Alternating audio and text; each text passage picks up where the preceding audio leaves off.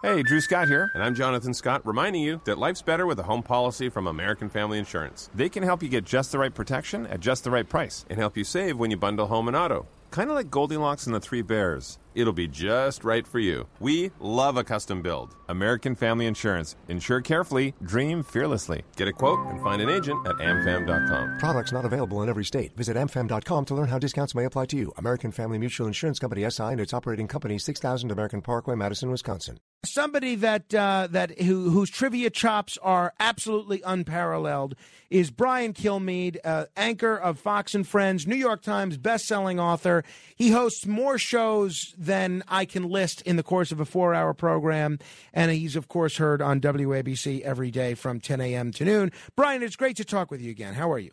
Frank, thanks for letting me join your successful train here. I would say I did not know your son's middle name. Well, see, I gave it. If he listens, I gave it as a few hints throughout the program. So I will reflect that you okay. Listen later in the show. That's why you didn't know. So. Okay. But that's okay. Hey, so great job on Gutfeld last night. Thank you. Now, when you do Fox and Friends, you guys have a good time, but there's a lot of hard news. It's a lot of serious stuff that you guys cover. But then you do Gutfeld. It's a much more lighthearted exchange. Do you find it a challenge to go from serious to pretty, I don't want to call it silly, but a lot lighter presentation of the news within the same day?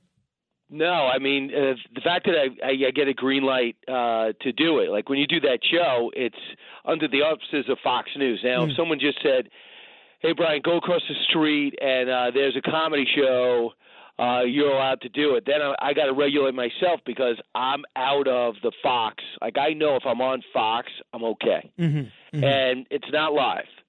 So I really have no problem with that. And a lot of that stuff, you collaborate during the day. He's only been out. He's been on less than a year. His show's a runaway success. This is his first week he's actually out. So he'll miss a day here and there. So to fill in and everything, it's almost like you walk over, you have a Gotcha. brand new staff, you sit around, you give ideas. Next thing you know, you're rehearsing at 6, you're on at 6:30, and you're done. So it's a brand new feel. But the fact that it's at Fox and it's okay, it gives me freedom to act yourself. No, that's. Are you doing Gutfeld at all any days the rest of the week? No, they cannot afford me. Dana Perino, and then Pete Hegseth on Friday. Cool. Hey, what was that lapel pin that you were wearing? It was an interesting looking lapel pin, but I couldn't make it out. Oh, it's American flag and an NYPD shield. Oh, that's neat. That's great. Crime, not surprisingly, is the big issue in cities all across America, including New York. And a lot of folks thought that coupled with inflation would be one of the many things that leads to a red wave in the midterm elections this year.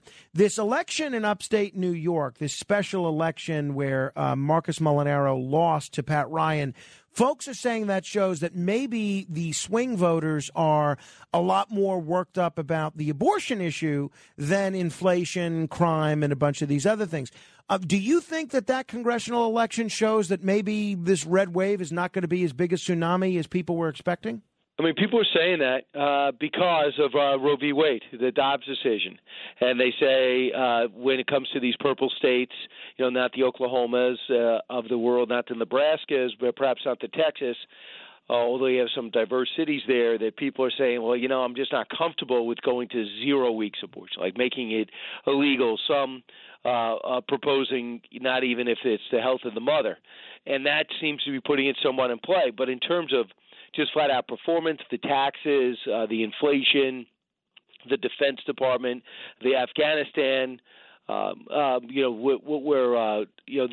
student loan forgiveness. I mean, those things, and the school boards, what's happening with education, what's happening with pronouns, what's happening with your first grader being taught you can pick a gender.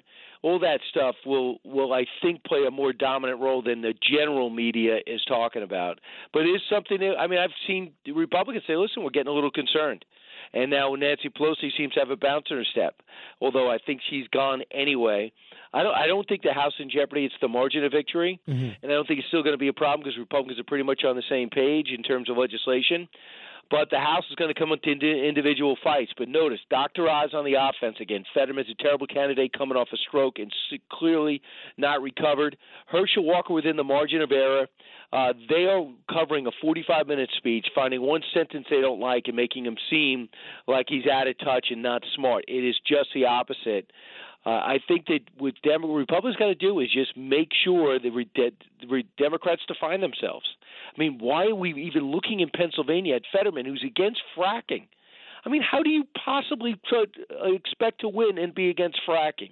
Joe Biden lied and said, I'm not against fracking.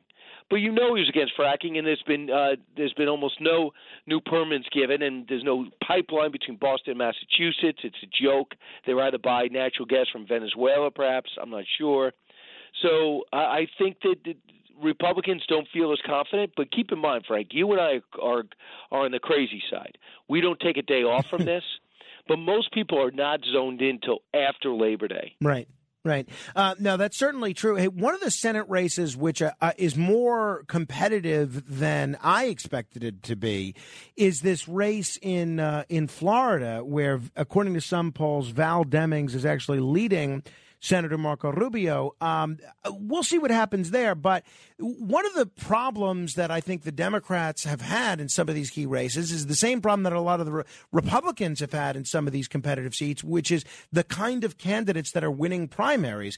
A lot of folks say that if Republicans had picked a stronger candidate for a number of seats that are for statewide office this year, they'd be better positioned to win in states like Pennsylvania and elsewhere. In Florida, it seems like the Democrats, for all the movement that there is towards progressivism and Democratic Socialists of America and the far left, it seems like they ended up picking fairly moderate candidates. With Val Demings, at least her resume suggests that she takes law enforcement seriously because she's a former police chief. And in the governor's race there, they actually nominated a former Republican governor, Charlie Crist. How do you see Florida playing out this year in terms of both the gubernatorial election and the U.S. Senate race? Well, look, we have a lot of stations in Florida. I think I have 12. And Marco Rubio is going to be on early next week. He was on television with us this week. I talked to him in the break. He goes, it's going to be a decent race. But he goes, he's got 57 sheriff's departments of 61 who have endorsed him. And she's the law enforcement candidate. He says her record's left wing. Marco Rubio is extremely popular in that state. You know, listen, we know Trump beat him in the state, and people are like, well, he's not as popular, and he was the whiz kid. He's very popular. He's just not more popular than Donald Trump. And the thing is, the guy actually shows up and works for a living. So with Trump, and I've talked to him offline too, and I said, what do you think? You know, I know you and Trump didn't get along. He was about a year and a half in. He said, Brian, he goes, he basically gave me, Central and South America. I'm his number one top advisor on this. So what he knows in foreign policy, when he knows of the threats in China, what he feels as though when he knows with immigration, because he lives it as a Cuban, his dad came over here from Cuba as a refugee, I think is, and you know how popular, what Little Havana means to Miami, not only the state, they are a power source, and they love Marco Rubio. So I think it's a 5-point win for Rubio, and that the poll, they told me, is an email poll, like the same email poll that had Lee Zeldin trailing by 24 points. Throw them out. All our listeners are listening right now. When you see a poll that was done by email, just toss it out. Because no one can do an effective poll these days because they can't catch up with us. We're not on hard lines anymore. And then the cell phones and the prefix, you don't even know where. If I move to Florida tomorrow, I'm taking 516 with me. So everyone is clueless about where people are located these days. So the polls are really less valid as we move further and further into the cellular age than ever. I do wonder the value of any of these polls these days. I mean, I think not only the Trump election, but even internationally, issues like Brexit and a bunch of other issues, we've seen the polling not accurately reflect how people vote, and yet those of us in the press, we still report on these polls as if they're breaking news. And I think we've got to sort of get out of that habit of giving all this weight to poll numbers. Hey, where are you coming down? And Frank, can I also add one thing to that? Isn't that, don't you think, why people doubt the election results all the time? 100%. 100%. Absolutely. Hey, I know that it's sad on the one hand, but it's funny on the other. How are you analyzing each person's handling of this Eric Adams versus Greg Abbott feud over the migrants? It doesn't appear that the buses that are coming from Texas to New York are going to be stopping anytime soon, and it doesn't appear that the war of words between these two leaders is going to be stopping anytime soon. The problem is New York doesn't have a leg to stand on. A sanctuary city here in New York City, you come, you can stay. We welcome all immigrants. Well, guess what? Go to the Port Authority, and we got some brand new ones. As they are now greeted with a big handshake, they don't look like refugees, man. None of them look like they're starving, put it that way. Also, single men. You can't get a job in your country as a single man, really? You're supposed to be turned around at the border for the most part, except I think unless you're Mexican. So everybody else should be turned around. We understand today, I'll give you this information, 4 more buses coming to New York City today between 6 a.m. and 9 a.m. And they're getting more and more packed because the illegals are saying, Texas, small-town Texas, not nearly as great as big-time New York City. And they're being dumped here. So guess what? We're going to clear out floors on great hotels, and we're going to put them right there. And eventually you'll be renting a hotel like that or your loved ones, and we got to wonder what those rooms are going to be like. Maybe they can order room service as well. So if Democrats don't understand that this matters, that is going to they're going to continue to lose the Hispanic vote, number one, because the American and Hispanic community not happy about it. And number two, this is going to affect everybody. So those liberal parents going to school and going, how was school today? Good. Our class of 15 is now 28. And those 14 people don't speak English. So I just sit in class, Mom and Dad, and I don't really get much attention because we're doing translations all day long as we teach the 4th grader how to read. So everyone's going to be affected by this.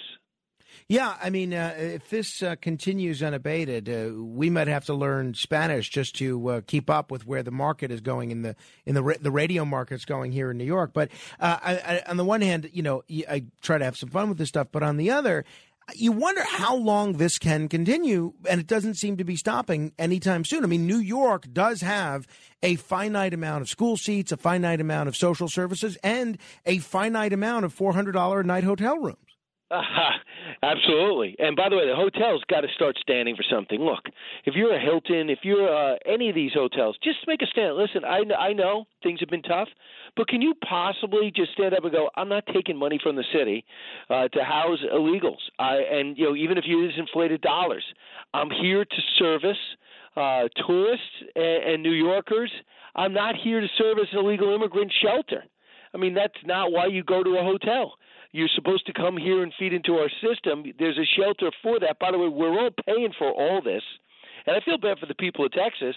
Even though they have no choice, they're paying for their own wall. They're paying for these buses. They're paying for the transportation. They're paying for the food for a 30 to 40-hour ride. And they're paying for the gas. And the bus driver's got to come all the way back again. So this is because the federal government's not doing their job. And I find it criminal that Democrats aren't even speaking up and saying, listen, I might be a Democrat, but this is absolutely out of control. I can't be in a country that lets 4 million people in illegally. Yeah, it's certainly wild. Hey, you tweeted something earlier yesterday in context of this new announcement from President Biden on the student loan forgiveness. There was an article in the Daily Caller in which they excerpted a portion of Speaker Nancy Pelosi's remarks about the president's ability to do loan forgiveness. This is what Speaker Pelosi said at the time. People think that the president of the United States, is this more on the subject than you ever want to know? Will you let me know? People think that the president of the United States has the power for debt forgiveness. He does not. He can postpone, he can delay, but he does not have that power. That has to be an act of Congress. And then, lo and behold, yesterday, President Biden comes out and says, my campaign for president, I made a commitment. That would provide student debt relief. And I'm honoring that commitment today. Using the authority Congress granted the Department of Education, we will forgive $10,000 in outstanding federal student loans. Do you see there being litigation over this because of the statements that Pelosi made saying that this is really Congress's thing? Or do you see the political benefit to the Democrats being so significant that there's going to be very little contention over this? I think there's a lot of tension. I think that somebody's got to bring this forward, and I don't think it should be the Republican Party, but I just think someone's got to challenge this. The 36-year-old listening to us right now that just paid off their student loan, when they get married, a couple goes ahead and one of the part of their budget is their student loan, but they put their money together and say, listen, I have an obligation. I'm going to pay it off. Well, excuse me? The president's got a press conference. Okay, put the sound up. Okay, we're going to forgive $10,000, and if you're eligible for Pell Grant, which means you're really financially strapped, that means you can be up to $20,000. So how is that fair to the 50-year-old? How is that fair to the electrician that never went to college because they want to go to a trade school, or any construction worker or a plumber listening right now? Really? Money's coming out of my budget? Coming out of my tax dollars instead of, I don't know, and anything else that I'm from roads and bridges, in order to allow people who chose a college that they knew would cause them to take out a student loan. Now I got to worry about that. I think there are more people offended by this than benefited by this. And the one thing I've been told, the underappreciated thing that's got to be reined in is demanding the interest rates. Do you know the prime rate is about 5 now? Mm-hmm. Do you know that some of these student loans are at 10? Wow. I mean, that to me, if he says, I am going to demand that you keep the rate on interest down to the prime rate, that to me is okay. Listen, we're in an inflationary cycle. The numbers are going up. You know, we're getting close to Jimmy Carter era. I'm going to cut a couple points off interest rate. Good. You're still holding your obligation, and you just understand the thing of the times, and then we can debate that. But that's a nuance compared to forgiveness, which means somebody else pays. I think he's going to have more negative, and there's a reason why he waited 18 months, because they know there's a downside to this. He would have done this right away if it was that easy with that much of a downside. That's where the debate was. Elizabeth Warren and Senator Bernie Sanders are mad. They wanted everybody's loan forgiven, period. Yeah, it's certainly going to be interesting to see how this plays out. Very quickly, radio and television, what can folks look forward to seeing from you today? Well, I got on One Nation on Saturday, I got Jared Kushner, so he's going to be with us. I'm also going to be talking with Jamie Lissow, who you've seen on Gutfeld. The guy lives in the news space on stand-up, so he's going to be with us as well. We're working on a few things, including Thomas Jefferson's house. Do you know Thomas Jefferson in 1819 founded the University of Virginia? Do you know these idiotic students want to get his name off everything in the University of Virginia, even take down the buildings he designed? That is going to be debated we'll talk about forgetting about our past and looking to our future. In terms of today, Kevin Brady's going to be with us, make sense of the student loan from the Republican perspective. It won't me. Mark Thiessen on the results from the primaries as we close out the primary season. Rich Lowry, David Avella from the GOP network, and Charlie Hurt. So those are the things we're going to be talking about. And, of course, we'll lead with Stewart. We're going to lead with the loan forgiveness. Cool. And I trust you, speaking of having college tuition to pay for, I trust you had a good trip to New Orleans? Yeah. That was interesting. And then putting on television saying, look out for carjacking. It's now the number one, sorry, Newark, the number one carjacking city. So we're all kind of worried about that because crime is out of control. And the second biggest story in New Orleans is nobody wants to be a cop. So I'm thinking to myself, supporting this, was this a good idea? Well, it's certainly going to be an adventure. All right, Brian, thank you as always. We'll watch you on Fox and Friends. We'll be listening to you on radio. Thank you. Go get him, Frank. Listen to you, too. 800-848-9222 if you want to comment. We'll do 15 seconds of fame in just a moment. Say whatever you like for 15 seconds. 800-848-9222, straight ahead. The Other Side of Midnight.